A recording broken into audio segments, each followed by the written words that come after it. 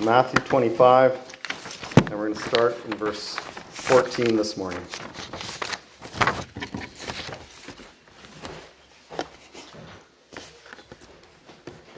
Matthew 25, verse 14 says, "For the kingdom of heaven is as a man traveling into a far country, who called his own servants and delivered unto them his goods. And unto one he gave 5 talents, to another 2, and to another 1. To every man according to his several ability, and straightway took his journey. Then he that had received the 5 talents went and traded with the same, and made them other 5 talents. And likewise, he that had received 2, he also gained other 2. But he that had received 1 went and digged in the earth, and hid his Lord's money. After a long time, the Lord of those servants cometh, and reckoneth with them.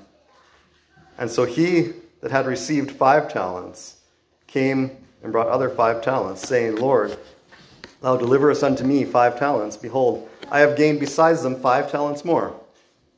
And his Lord said unto him, Well done, thou good and faithful servant. Thou hast been faithful over a few things. I will make thee ruler over many things. Enter thou into the joy of thy Lord. He also that had received 2 talents came and said, Lord, thou deliverest unto me 2 talents.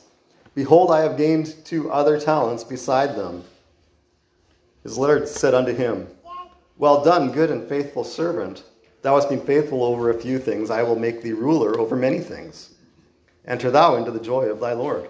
And when he which had received the 1 talent came and said, Lord, I knew thee, that thou art an hard man, and reaping where thou hast not sown, and gathering where thou hast not strawed.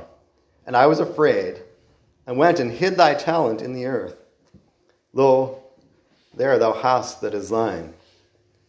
His Lord answered and said unto him, Thou wicked and slothful servant, thou knewest that I reap where I sowed not, and gather where I have not strawed. Thou oughtest therefore to have put my money to the exchangers, and then at my coming I should have received my own with usury. Take therefore the talent from him, and give it unto him which hath 10 talents. For unto everyone that hath shall be given, and he shall have abundance. But from him that hath not shall be taken away even that which he hath. And cast ye that unprofitable servant into outer darkness. There shall be weeping and gnashing of teeth. And we'll pray again before we continue.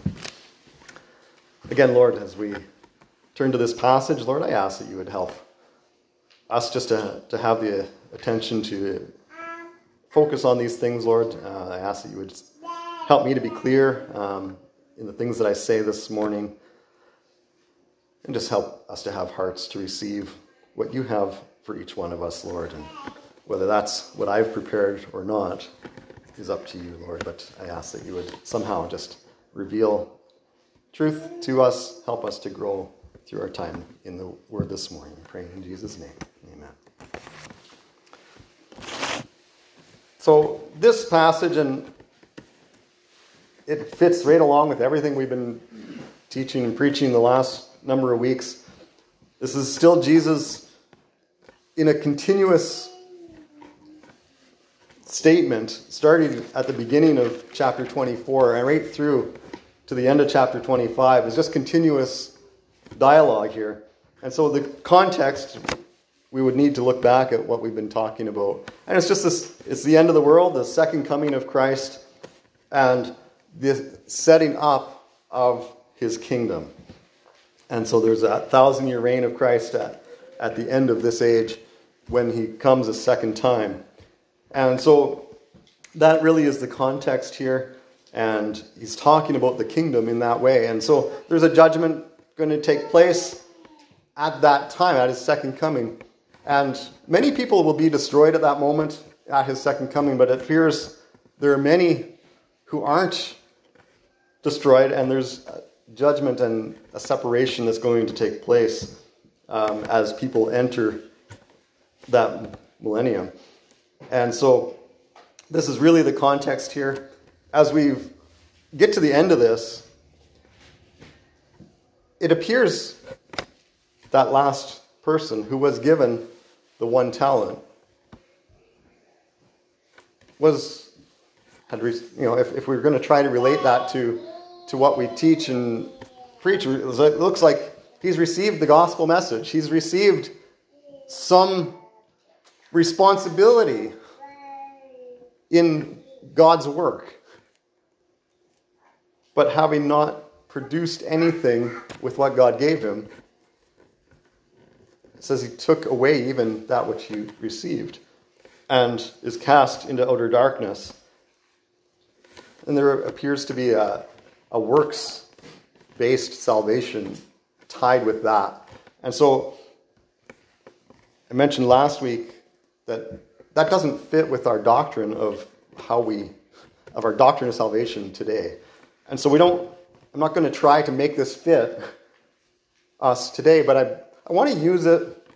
I don't want to dwell on things that aren't applicable to us, and I think we can apply this really well to our lives today, and that's the way I'm going to do it. I just don't want you to think that it has to do with your salvation at the end, that if you don't do enough for God, that somehow you're going to lose your salvation. And so there's nothing tied with that in our lives at this time. And so we're going to look at this, and I guess I've heard other people preach it this way. It works, but it's not right. Talents in this passage equal money, not abilities, right? We just need to understand that that's really the context here. Is he's talking about money, and there's a guy, and he's given his servants things, physical things, money, to do something with those things. And some did really well with those things, and others, the last one, each one that was given did an appropriate amount until that last one that was given the least amount did absolutely nothing with it, hid it away, and it was returned the same as what it was received. But the master, the ruler, expected something gained from what was given. So here's really what happened, but I want to apply this to our lives a little bit more. And I want to note that, so even though the passage is talking about talents as in money, I'm going to talk about talents as in abilities, okay? I'm going to take some liberty with that one this morning. But I want us to realize that as far as abilities go, as far as talent in doing things, that's given by God. And I'm going to look at a couple different passages, and we'll go back to Exodus 31. And it's absolutely clear in this passage where our abilities to do things comes from. So Exodus chapter 31, and beginning at verse 1. Wrong book. You got the right one. I have the wrong one.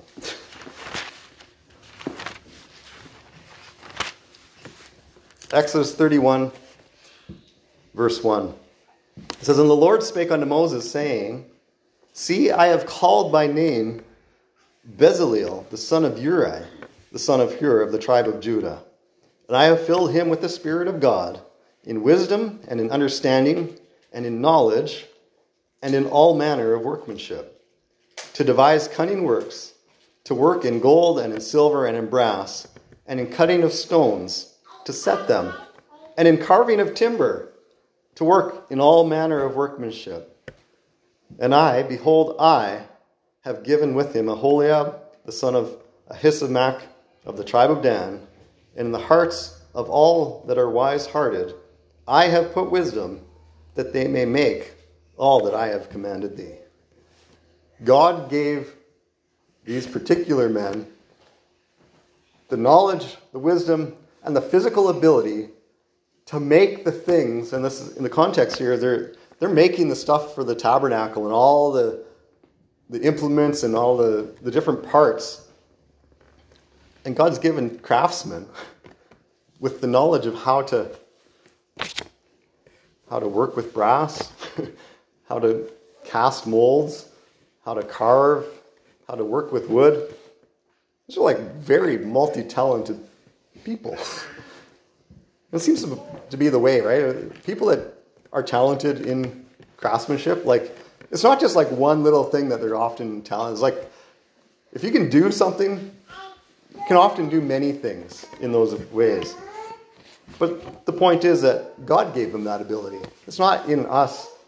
We've got to give God the glory for any abilities that we have in those ways.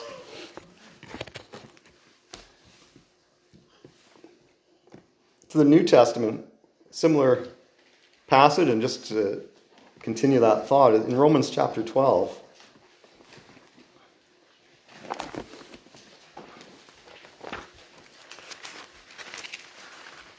notice in Exodus 31, God gave them those abilities so that they could do God's work. That was the purpose of God giving them this wisdom and skill, was so that they could do the work of God with those abilities. We get to Romans chapter 12, again starting in verse 1. It says, I beseech you therefore, brethren, by the mercies of God, that ye present your bodies a living sacrifice, holy, acceptable unto God, which is your reasonable service. And be not conformed to this world, but be ye transformed by the renewing of your mind, that ye may prove what is that good and acceptable and perfect will of God. For I say through the grace given unto me, to every man that is among you, not to think of himself more highly than he ought to think, but to think soberly, as according as God hath dealt to every man the measure of faith. For as we have many members in one body, and all members have not the same office, so we, being many, are one body in Christ, and every one members one of another. Having then the gifts differing according to the grace that is given to us, whether prophecy, let us prophesy according to the proportion of faith, or ministry, let us wait on our ministering, or he that teacheth on teaching, or he that exhorteth on exhortation, he that giveth, let him do it with simplicity. He that ruleth with diligence, he that showeth mercy with cheerfulness. And we'll stop there in this passage, but we see, once again, God's describing, he's given these gifts and different abilities and talents to different people, and he wants each of us to use what he's given for his glory. And some of these, I don't know who picked the songs this morning, but that last hymn that we sang is like exactly what I'm talking about this morning. It's like they're just having that willingness to give everything we have, all of our ability, all of our stuff, all our money, all of what God has blessed us with, we're willing to give back to God to use for his service. And so this is what God is intention for us. He gives us gifts according to his grace, and he wants us to use those gifts for him. And this passage talks about we being many are one body in Christ.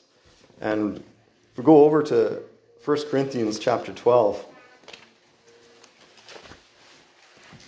it continues that thought of us as individuals are members of a body.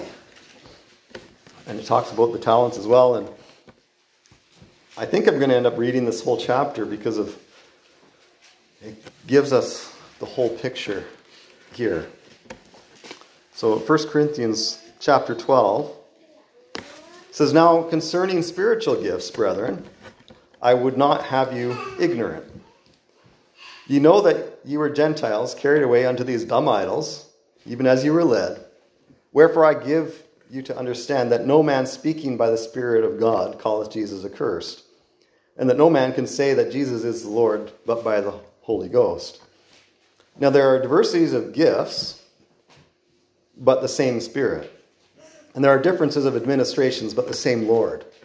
And there are diversities of operations, but it is the same God which worketh all in all. But the manifestation of the Spirit is given to every man to profit withal, for to one is given by the Spirit, the word of wisdom. To another, the word of knowledge, by the same Spirit. To another, faith, by the same Spirit. To another, the gifts of healing, by the same Spirit. To another, the working of miracles. To another, prophecy. To another, discerning of spirits. To another, diverse kinds of tongues. To another, the interpretation of tongues. But all these worketh that one and the selfsame Spirit, dividing to every man severally as he will. For as the body is one, and hath many members, and all the members of that one body, being many, are one body, so also is Christ. For by one Spirit are we all baptized into one body, whether we be Jews or Gentiles, whether we be bond or free, and have been all made to drink into one Spirit. For the body is not one member, but many. If the foot shall say, because I am not the hand, I am not of the body, is it therefore not of the body? If the ear shall say, because I am not the eye, I am not of the body, is it therefore not of the body? If the whole body were an eye, where were the hearing? If the whole were hearing, where were the smelling? But now hath God set the members, every one of them in the body, as it hath pleased him. And if they were all one member, where were the body? But now are they many members, yet but one body. And the eye cannot say unto the hand, I have no need of thee, nor again to the head to the feet, I have no need of you. Nay, much more, those members of the body which seem to be more feeble are necessary. And those members of the body which we think to be less honorable, upon these we bestow more abundant honor. And our uncomely parts have more abundant comeliness. For our comely parts have no need, but God hath tempered the body together, having given more abundant honor to that part which lacked, that there should be no schism in the body, but that the members should have the same care one for another. And whether one member suffer, all the members suffer with it. Or one member be honored, all the members rejoice with it. Now ye are the body of Christ, and members in particular. And God has set some in the church, first apostles, secondarily prophets, thirdly teachers, after that miracles, then gifts of healings, helps, governments, diversities of tongues. In verse 29, he asks a couple of questions. He says, are all apostles? Are all prophets? Are all teachers? Are all workers of miracles? Have all the gifts of healing? Do all speak with tongues? Do all interpret? It says, but covet earnestly the best gifts, and yet show I unto you a more excellent way. And chapter 13 shows a little bit more excellent way. But this last series of questions should make us realize, the whole passage should make us realize this, but this in particular makes us realize that just because someone has some particular spiritual gifting doesn't mean I should expect to have that same thing. I shouldn't think that I will have all the same spiritual or physical or whatever kinds of gifts, of talents, as what everybody else has. It's very clear that not all have each of these things. And so I won't get into what would be a doctrinal teaching on some of the specifics that are in here, but just the point of God gives different abilities, and not everyone should expect to have all of those abilities. And so clear, the way he uses our physical body to describe this, and when you hurt a part of your body, I mean, most of us know this, when some part of our body becomes debilitated, like a knee, man, we start to realize the importance of that thing. And I'm watching, with my dad here, we started watching a Meat Eater was the show. It just shows a guy going off hunting and fishing and all these different things. And watching, he's hunting goats up in these mountains. And he's got an older friend that he invited to come on this hunting trip. And that friend has knee problems and couldn't go climbing those mountains, hunting those goats anymore. And it's just like, it just brings you to realize that the importance of all these different parts of our body that we take for granted. When you're a young man and you go climbing mountains, you never give a second thought to your knees, right? No big deal. Those things just work. But once you have an injury or age takes its course and those things begin to hurt and not function the way they're supposed to, you start to realize the importance of those different parts. And we need to be mindful of that, because we sometimes, when we take things for granted in our body, that this thing is just always there and it works and does the thing it's supposed to. You ever hurt your thumb? Man, those are important. You don't realize how important that thumb is until you can't grab something with it. It's like that in the church too. We need to appreciate each other for the talents and gifts that God has given each of us. Does anybody ever give much of a thought to where the coffee comes from in the morning on Sunday morning? You just show up and a pot of coffee is made, right? Cream and sugar's on the table. There's clean cups there to pour it into. How does that happen? Well, somebody comes early and makes sure it's ready so that when everybody else comes, that it's there for you. And we just take it for granted that it's going to be there. And then some morning that person doesn't show up. We're like, well, where's the coffee? Right? Like, well, somebody's not doing their job. And we don't appreciate it until it's not there, right? And if you go to the washroom here, have you ever showed up and there's not a roll of toilet paper in there? Right? It's just there, right? We never give a second thought that the toilet's always clean and the sink is clean and there's all the paper towels and all this stuff is there for us. And we just assume it just is there, right? Like, you never think about the individual that God has laid on their heart to take care of these things. I show up here on the first Sunday of the month, and I don't think to make sure that there's going to be bread and juice here to do communion. It's just here. We take those things for granted, and we ought not to. But what if everybody had that gift of doing that aspect? Well, man, we'd have a spotless church, but there'd be some other things missing, right? We would have too much coffee. There'd be too much coffee. And boy, would it be hard for us to sit still. But there's a gift of discernment. It's even mentioned in some of these passages. And someone in the church decides, hey, there's a ministry of discernment that needs to be dealt with, and there's lots of doctrinal issues that are creeping into churches. And I think we need to put something in the church available so people can learn more about that. That's a gift that an individual receives.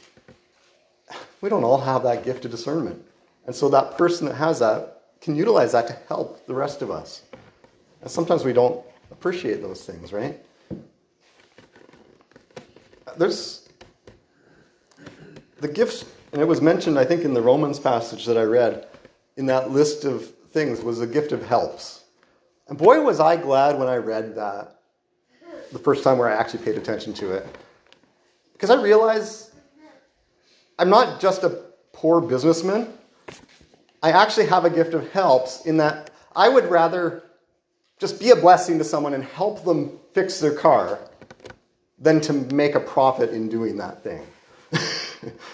It does make me a poor businessman in that area, but I made a living. I was fine. But I took more joy in just fixing someone's problem for them and sending them on their way happy.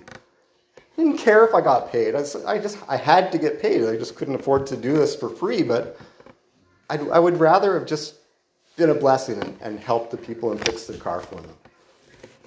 And that's where I get my joy, is doing things for people. And when I see in Scripture, like, oh, that's a gift spiritually? oh, great. I'm actually doing what God has given me to do. And, it's hard to have that gift of helps if you don't have much ability to help. You need the physical attributes that go along with that so that I can figure out the problem in the guy's car so I can actually fix it and help him. If I felt I had this gift of helps and have no ability whatsoever to fix a guy's car, and I just start tearing stuff apart, well, I'm making a disaster of it, right? So if you don't have a particular gift, don't try to force yourself into that role of that gift, right? It just doesn't make sense. Each member has its particular role, and we all have different gifts. And sometimes Paul's like telling this Corinthian church, it's okay like to covet gifts, but like it's more important, like, use the gift that God gave you.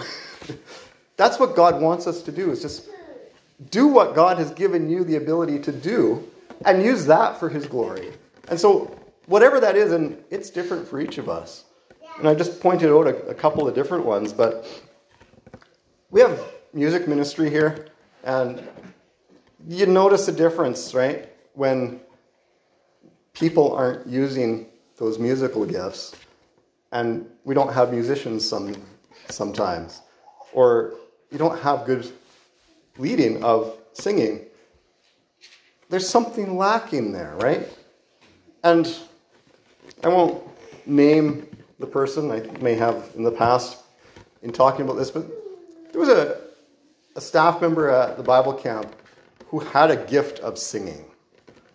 A very prominent gift, like exceptional. And we tried to get that person to come and help lead singing, or to do a special... When somebody sings and has a real talent in singing, and they sing a song, it just affects us, right? Like, you just appreciate that gift, but it's not the person, right? Like, that musical ability, it doesn't make us like... Our world turns people into idols, and we name them that and have shows called American Idol and whatnot, where we idolize the people because of the abilities they have. But when that person's using that spiritual ability for God, it's like we just end up worshiping God more as we appreciate that gift that God's given. And, well, that person was self-conscious about that and never really utilized that gift when we were trying to encourage to come in and sing special music or to help lead the singing. And then one time, she was doing an event for the Christian radio station. And we went, and wow, I have never heard her sing like that before. You would think she a professional singing and performing professionally. The quality was exceptional. And I went first to her mother, but also to her. And I gave her a what for over that you ought to be using that gift for God. And you ought not to hold back in using that gift to its fullest potential. You're stealing a blessing, both to you and to others around you, when you don't utilize that gift. We need to use the gifts God's given us for his glory. If you're holding back, feeling self-conscious, or whatever the issue is, and you're just keeping that thing to yourself and not giving it the way God gives you opportunities to give that, you're robbing others of a blessing and you're robbing yourself of a blessing. God wants us to use the gifts, but he wants us... Very important in this passage is that we don't take each other for granted in these things. When you have a particular gift and you feel like this goes right along with the passage I read to open this morning, to not think of ourselves more highly than we ought to. When you feel like your gift is the important gift, I don't know if it's a gift of preaching, maybe. Here I am in preaching.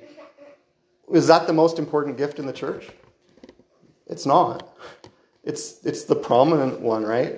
But I'm not the most important person here. And if it wasn't for others fulfilling the other roles that I don't have a gift in, what a terrible, lame place this would be. Right? So I ought not to think that I'm the important one here. I'm not the most important one here. We each have a role, and I can't say that I don't need any of you. You're all equally important, and we all have a role to play together. And we need to understand that some of the things are not obvious. Some roles are more obvious than others, and others are kind of subtle things in the background. But when those things stop happening, that's when it becomes apparent that, oh, somebody did that thing, right? So we ought to appreciate one another for the gifts that we have and recognize those things. Now this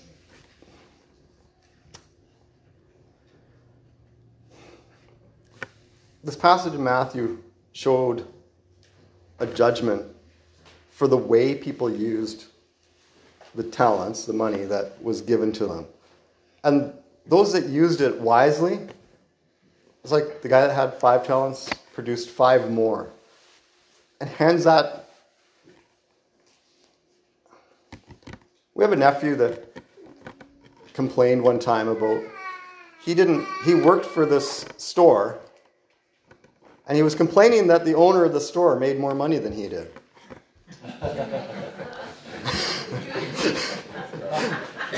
He didn't think this was fair. Well, did you agree to work for such and such wage? Well, yeah. Right? Jesus went through that one. But in this example, as an employee, I ought to take, I don't know if pride is the right word, but we use the word. I need to take pride in my work in achieving the most that I can for my employer. And so when I produce and earn double what I was given to work with, and I can present that to my employer, he's glad to have me as an employee, right? When I'm productive. And I can gladly take pride in presenting my work and receive the payment that was due to me. I don't have to be jealous that all this went to the employer. He's the one with the responsibilities there. He's got different talents than I do, right? And we're given a responsibility to be productive in those ways that we can. And do what you can with what you're given to work with. But there's a judgment. There was a judgment on each of those. And when we got to the one that only had received the 1 talent, and he buried it and didn't do anything with it, he was reprimanded for that. And essentially, they took the 1 from him and gave it to the one that had the most and was the most productive. And he was cast into outer darkness. Well, there is a judgment for us as well. 2 Corinthians chapter 5 and then 1 Corinthians 3. It's just the one verse in 2 Corinthians 5. He doesn't get into a lot of detail here, but there's a statement in the midst of this chapter. And then I think 1 Corinthians 3 gives a little bit more detail. 2 Corinthians 5, verse 10. Just a statement. It says, "For we must all appear before the judgment seat of Christ, that every one may receive the things done in his body, according to that he hath done, whether it be good or bad." And this is speaking to believers like you and I today, that we're going to appear before this judgment seat of Christ. He's going to judge us based on what we did in this life with what he gave us. And 1 Corinthians chapter 3 gives a little more detail on that judgment.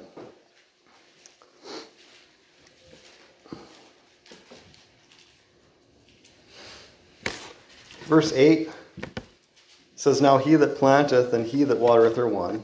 It's kind of continuing the thought from before. And then he says, "Every man shall receive his own reward according to his own labor. For we are laborers together with God. Ye are God's husbandry, ye are God's building.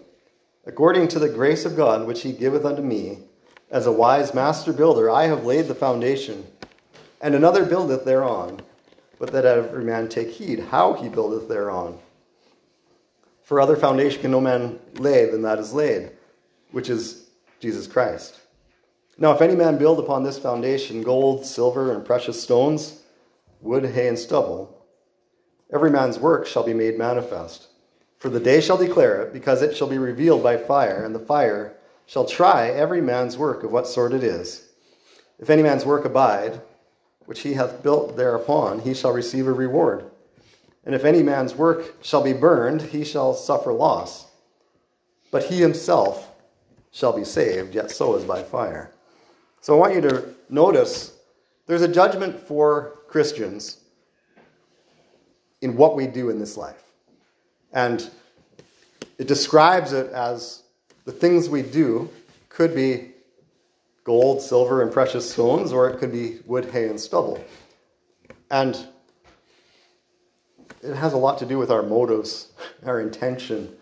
There's different passages that talk about, if I do something to be seen of men, I've already received my reward. My reward is people recognizing me. If I do things just simply for God's glory, not caring and trying not to even get the attention brought that people even notice that I do the things. Notice I didn't name anybody's names this morning. And the things that they do, their gifts, and the things that they're using those gifts for. I don't want to steal your your reward. I want God to be able to reward you later. But that's the thing, is are we doing it for God's glory, or are we doing it for my glory? Am I doing it to be recognized by people, or am I doing the things I do because I just want to please God and further his work? And so there's a different kind of building and structure based on what we do and how we do it and our motives behind those things. And so it says if it's wood, hay, and stubble, those things are going to get burned up. There's no reward left, but that gold, that silver, that precious stones, those things remain, and there's a reward. But the comparison between this and the passage in Matthew, the guy that didn't receive the reward in Matthew was cast into outer darkness. Like, he's gone to hell. But when he's talking to Christians, and when we're being judged for what we do in this life, it says, our works shall be burned up, and he shall suffer loss, but he himself shall be saved. You don't lose your salvation because you didn't do enough works. Our works that we do, the things that we do in this life, have nothing to do with our salvation. We're not keeping it by doing things to please God. We need to be so clear in understanding that those things that we do have nothing to do with receiving or maintaining our salvation. So the question would need to be asked, what talent has God given you? And how can you use that for God's glory? I'll just quickly go to two other passages. 1 Corinthians 7. It's funny how there's a lot in Corinthians about this, isn't it? This is not the most praised church in the Bible, in Paul's writings. Lots of instruction, but it's very helpful instruction for us too. 1 Corinthians 7, and starting in verse 20, it says, "Let every man abide in the same calling wherein he was called. Art thou called being a servant? Care not for it. But if thou mayest be made free, use it rather. For he that is called in the Lord, being a servant, is the Lord's free man. Likewise also he that is called, being free, is Christ's servant. Ye are bought with a price. Be not ye the servants of men. Brethren, let every man, wherein he is called, therein abide with God. So, whatever thing you're doing, whatever talent God has given you, and you're following that in life, and you have a job in life, it says, don't seek to change that. Just carry on in that thing. Whatever God has given you to do, keep doing it. If you're a servant, just keep being a servant. But when he says,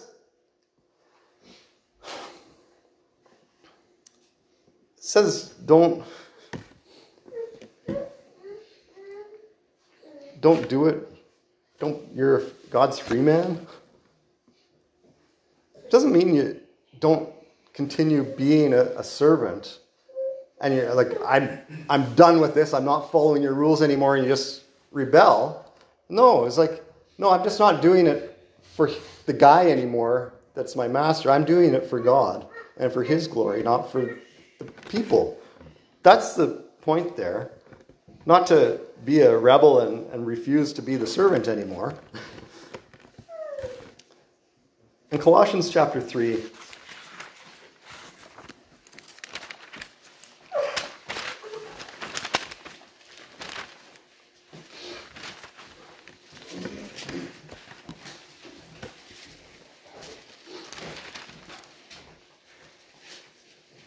Colossians 3, verse 22 says, Servants, obey in all things your masters, according to the flesh, not with eye service as men pleasers, but in singleness of heart, fearing God. And whatsoever ye do, do it heartily as to the Lord and not unto men, knowing that of the Lord ye shall receive the reward of the inheritance, for ye serve the Lord Jesus Christ. The whole point is everything that God has given you in your ability to do, whether it's in the church or in the workplace, in your home, you're to do those things for God's glory, as if he's the one watching you. He is watching you. He is the one ruling over you. There's a person in between, but we're to do those things as if we're doing it for God and not for our boss or our manager. Those can be miserable people. And we can get a bad attitude working for those people. Don't do it like you're doing it for them. You do a good job because of who you are in Christ. Because you're God's representative. Be God's representative. Do those things to honor God, and he'll honor you and reward you later. You may not see that reward in your workplace, but those rewards do come. So again, what talents has God given you? And are you using that for his glory? Let's pray.